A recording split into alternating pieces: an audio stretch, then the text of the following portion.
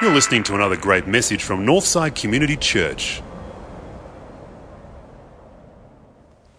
Well, I don't mind admitting I was a little nervous as my car drove into the caravan park south of Adelaide. This happened many years ago. And I pulled up next to this big Harley Davidson, which was the pride and joy of the guy whose wedding ceremony I was about to conduct. This was my first bikie wedding. In fact, my only bikie wedding. I've done a few bikie funerals. That's another story. But a bikie wedding. And so I pulled up next to it, and it was a little caravan. And there was the guy, and there's a bride, and two friends from the bikie squad were there as the witnesses. And this was an interesting experience. The guy made it very clear he didn't want a lot of fuss, want to get on with it, and just let's just get it over with.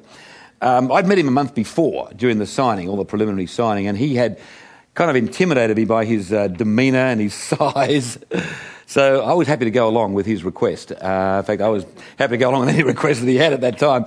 So we did the wedding, and it went off without a hitch. Well, apart from the fact they got hitched. There's no problems. Went smoothly, and it was. She shed a little tear, and I think even he got a bit emotional. And then the two witnesses sort of clapped at the right time. And that was my only bikie wedding. It was the smallest wedding I've ever done. Just the absolute bare minimum. Bride, groom, two witnesses. That's the bare minimum for a wedding. And that happened in a little caravan park somewhere down near McLaren Vale in South Australia. I've since done weddings in ornate chapels around the different parts of Australia. Had the opportunity to do weddings in some exotic locations overseas. And in some beautiful outdoor settings. And look, weddings are fantastic. I love doing weddings. It's one of the great joys of ministry. And look, no matter where the wedding takes place, either in a caravan park or a cathedral, there are some common elements in all weddings. Like there's always a genuine desire to approach it in good faith. I've never had a couple who've said, oh, yeah, well, we've got heaps of doubts, but we'll give it a shot. I'm no doubt that I've had people tell me that that's how they were feeling afterwards, but nobody's ever made that sort of apparent. There's always a lot of emotion. Somebody usually cries. I try to work at this so that that's not me. Do my preparation pretty solidly. Certain words are spoken. The most important words, of course, being those two words, I do. And that's pretty much an essential part of a marriage. But look, guys, after I do, many more words are spoken in the daily interactions of marriage. And to a large degree, the words that are spoken will help to determine whether that marriage succeeds or fails. The words spoken in the daily experiences of marriage will either build up or they'll tear down. They'll either enrich the marriage or they will rob it of its beauty and its dignity. And we get to choose these words. And of course, if you're a Christian, if you're a follower of Jesus Christ, you've got the Holy Spirit as an added source of strength to make sure we choose the right words as often as possible. That's been the theme through this entire series. If you're walking with the Lord, there's a greater chance that you'll choose the right words at the right time to avoid further conflict and so on. So right at the outset, we need to make an important point here, I believe, and it's this. When we talk about strengthening a marriage, we're acknowledging there are potential points of vulnerability. I mean, when you talk about strengthening something, it's usually in response to the vulnerability that exists. You want to overcome those vulnerable points. In other words, there are areas where tension and conflict and ultimately disunity can arise in a marriage.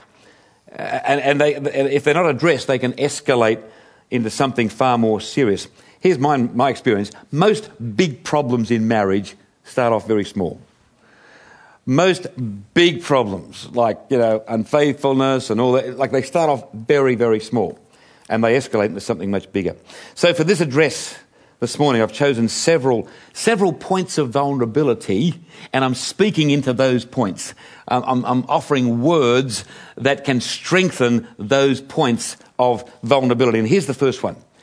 I appreciate you so much because, and then give a list of the things that you appreciate about your partner.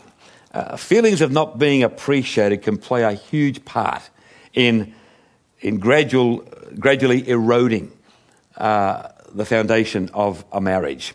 Often it's not deliberate. It's just where you sort of drift into complacency and familiarity, but that's little comfort to the person who feels a lack of appreciation. Of course, if one partner's love language is words of affirmation, and that's not the love language of the other partner, this partner will wonder why that's so important. But it's a question of identifying the love language of the partner, and if it is words of affirmation, then those words need to be spoken. We've just got to try. The affirmations need not be lavish and over the top. That can be problematic in itself. I mean, something as simple as, I really enjoyed that meal tonight. You're a fantastic cook, you know that? The way you keep the place, we're proud of it. We can tell our friends are, and it's just great. We really appreciate what you do in that regard. That dinner party the other night, your preparation and the way you conducted yourself and moved among the guests clearly was a major factor in everybody having such a great time. Now, for all you moderns out there, you notice I've not distinguished which gender is doing any of this. Okay, it could be male, female. Let's not have any sexism here. Just because I mentioned the yard and the house doesn't mean to say it. You're with me on that, I'm sure. But to a greater or lesser extent, we all need to hear how much we're appreciated. Even those who say, oh, no, I don't worry about that. Well, most people do. And it needs to be regular, consistent, and timely. Don't allow too long to elapse before you give the affirmation like, oh, look, I meant to say, last month, that dinner party, you did a great job. Beautiful. Like, if you've forgotten and it's that long, best leave it till the next dinner party and make a strong note. Must give a word of affirmation. Now, 1 Thessalonians. It's easier to say it in the second service than the first service. 1 Thessalonians chapter 5, verse 11. It's tucked away here, but look at this. Paul says, encourage one another and help one another. He's talking to the whole church, but, within marriage, what a great gem to take out of the word. Encourage one another and help one another. Here's the second thing you can say to help strengthen a marriage. I need you. You need me. We're in this together. Now, friends, sometimes in a marriage, I'm sure you'll agree, it's possible for one partner to start to feel as though they're carrying the relationship. Almost single-handedly, They're the ones who take the initiative to do recreational things or to arrange the holidays, or they're the ones who handle the bulk of the chores. They may even feel they're the ones responsible solely for the spiritual health of the family. They're the ones who initiate any prayer that happens. They're the ones who keep the links with the church. Now, I know in the case of marriages where one partner is not a Christian, this is particularly relevant and pertinent. And we have numbers in our church in that situation, and my heart goes out to you in terms of this maintenance of the spiritual input into the kids and so on. It's a tough one, and we need to encourage you as much as we possibly can. But this can be wearing if you think you're kind of holding the whole thing together, right? I think perhaps more than any other area, this is the one where that magical four-letter word really comes into its own, and that word is work. W-O-R-K. We've just got to work in this area. As couples, we need to work at ensuring there's a fairer and more even distribution of the roles and responsibilities, and try to guard against one partner feeling overwhelmed by the whole thing. In Galatians 6:2, Paul says, bear one another's burdens and so fulfill the law of Christ. Now, he's talking about the church as a whole, but it's got application within the context of marriage. Here's the third thing we can say to strengthen a marriage, and I'm sure you knew it would figure somewhere in all of this, and it's three little words: I love you. Okay? Numbers of you have been in one of my wedding services. In fact, I've married some of you here today, and it brings back some beautiful memories. If you've been to one of my wedding services, you'll know that I read a piece called Happiness in Marriage. And it refers to the fact that one of the ways you can strengthen a marriage, one of the ways you can ensure that it stays on track, is to remember to say, I love you at least once every day. And I know that a lot of people think that's a little bit soppy, a bit sentimental. I've actually had people come up to Bev after a wedding. They say, is he for real? Does he do that with you? She goes, yeah, okay. You know, I mean, people say, look, I'm still with her, aren't I? I mean, that's got to stand for something, hasn't it? Look at all I do for him. Of course I love him.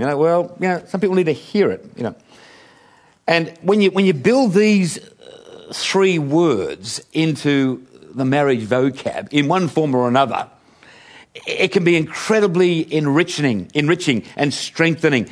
Here's the points of vulnerability it overcomes. It overcomes points of vulnerability as follows: feelings of insecurity, the fear of rejection, and feelings of inadequacy. Those points of vulnerability, which can be very real in a marriage, they are addressed with these words, I love you. And of course, it's not so much the words that are all that critical. It's the actions that confirm the words, the expressions of warmth and affection, the little courtesies, the understanding, the willingness to grow through the various phases of the marriage. And that's got to be the biggest challenge in marriage, to recognise which season you're in and to recognise the course adjustments, if any, that have to be made to get through that season. Little kids, babies, adolescents, empty nester, senior years. There's all different seasons of marriage, and it's a matter of recalibrating and adjusting to those different seasons. And people get all inspired about the first few verses of 1 Corinthians 13. It's a lofty, beautiful literary piece. I may be able to speak in the languages of men and even of angels, but if I have no love, I'm nothing. And we wax on about that. But we forget that 1 Corinthians 13 has a section, and it's just a small section, but it's verses 4 to 6, which really talk about the hard yakka, the hard work of love. Look at this. He says in verse 4, here we go. Love is patient and kind. It is not jealous or conceited. It is not proud. Love is not ill-mannered. Love is not happy with evil, but it's happy with the truth. Love never gives up. Its faith, hope, and patience never fail. So there's some real, solid work and application.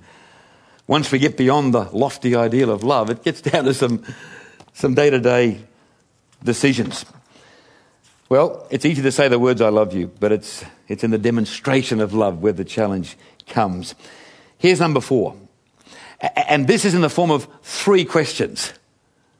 3 questions, and these 3 are designed to tackle another area of vulnerability in marriage that can subtly develop over a period of time as the partners grow at different speeds and may even grow in different directions.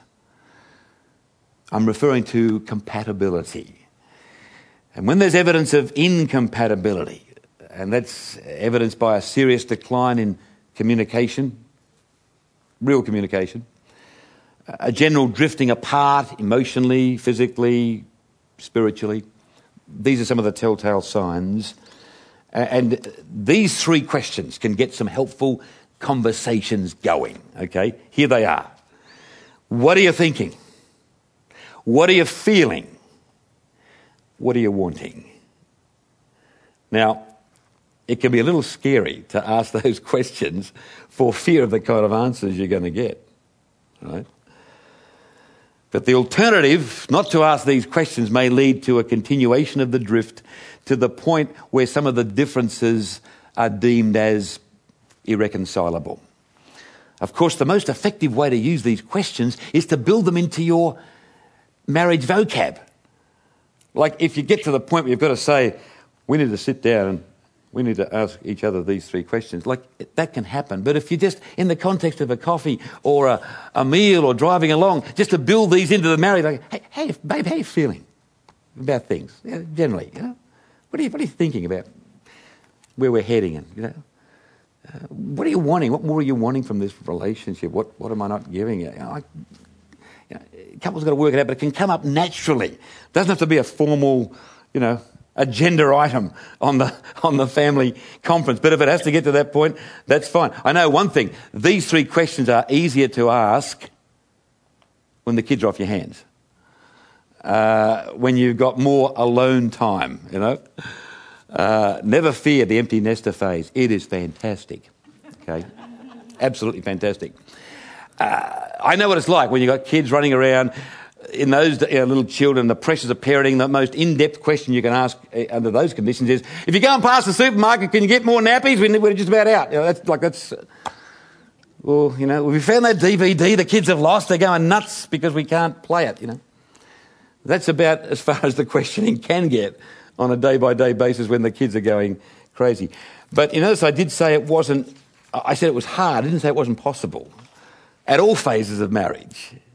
It's just that in some phases it takes a lot more work to get to that point where you say, hey, a little bit of cross-promotion, the marriage course. Whoa. These are the kind of questions we ask in the marriage course, minus the kids. Fantastic.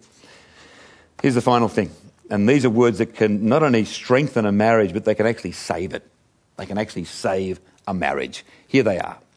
I believe we need help.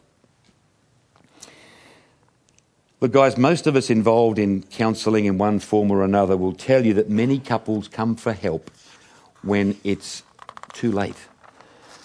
Or if not too late, the amount of repair work that needs to be done is just, huge. I mean, we're quick to get help in every other area of our lives, aren't we? Appliances break, get it fixed. Financial help, get in an expert. Car breaks down, take it to the repair shop. But in the area of relationships, we're all supposed to be experts. Yeah, we can fix this. We can do this. Well, sometimes we need help. Not necessarily professional counselling, although that is needed often, but sometimes it's just through sharing with trusted friends. People we feel may, by virtue of their experience and their groundedness, just may have something that can throw some light on the issues we are facing. Friends, that's one of the reasons why I believe the Church of Jesus Christ will always have a place in society, because it's here where we develop relationships, if the church is healthy, at a deeper level than in many other areas of society. And we can talk, you can build the sort of relationships in which you can talk about some of your struggles in life, and including marriage. That's the thing that the Church of Jesus Christ offers if it's healthy. And that's my sole aim in life, to make the church where I minister a healthy, vibrant, positive community. Well, one of my frustrations in preparing this message was I realised there's so much more that could be said. These 5 things, this is not an exhaustive list. I've tried to pitch it so that it has application for as many marriage situations as possible. And we've got a real variety here in this church. I mean, if we'd been doing 5 things to say if both parties are really sold out for God, the 5 things would be very different. It would be something like, let's pray into this issue. We need to trust God more. I believe God has brought us together for a reason. We need to reaffirm our belief He'll get us through. Let's put Him at the centre of our marriage. I mean, they're the 5 things we'd say if both are on the same page. But I've tried to keep it as broad as we can, very practical. I want to repeat the opening verse of the reading, verse 21. Submit yourselves to one another because of your reverence for Christ. The key words there, guys, to one another. Any man who thinks Ephesians 5 is an opportunity to kind of lord it over his wife has just got it totally wrong. And we've had more time, we can explain that. This is mutual love and respect.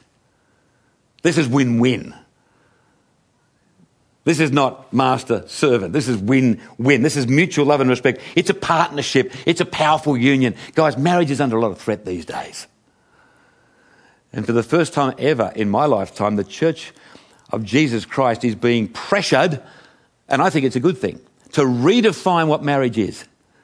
Because marriage as an institution is under assault, and people want to change it and change its basic intention and all the aspects of the foundational building blocks for society that it represents. So we've got to talk about marriage and talk into marriage maybe more than we ever have. So among your friends and among your contacts, praise God, if you're in a healthy marriage, it can be one of the strongest points of witness that you can possibly imagine, because marriage is under threat at all sorts of levels. We've got to pray that our government gets it right and pray that we don't take this beautiful gift from God for granted at any point. So if you need to check some of these and apply some of these, may God give you, all of us, the strength to do it this coming week. Let's bow in prayer, shall we? Well, Father God, thank you. Thank you for the gift of marriage. Thank you for your intention that marriage should be the basic building block of society, the framework in which new life is brought into the world, the framework in which values and principles for living are established and brought to light in a very clear and a very tangible way. Help us, Lord, to guard the institution of marriage as a church. Help us to guard our own marriages, to deepen them, to strengthen them, to make sure they are rock solid so that they can be part of our witness to the community. That here's a place where relationships can be repaired, where relationships can be made whole, where relationships can shine brightly in terms of their strength and their unity. And so, Lord, thank you for this beautiful gift. And now be with us as we commune with you. May each and every communicant be blessed as they come and share in these emblems. And may this be spiritual nourishment for one and all. Through Jesus Christ our Lord we pray. Amen.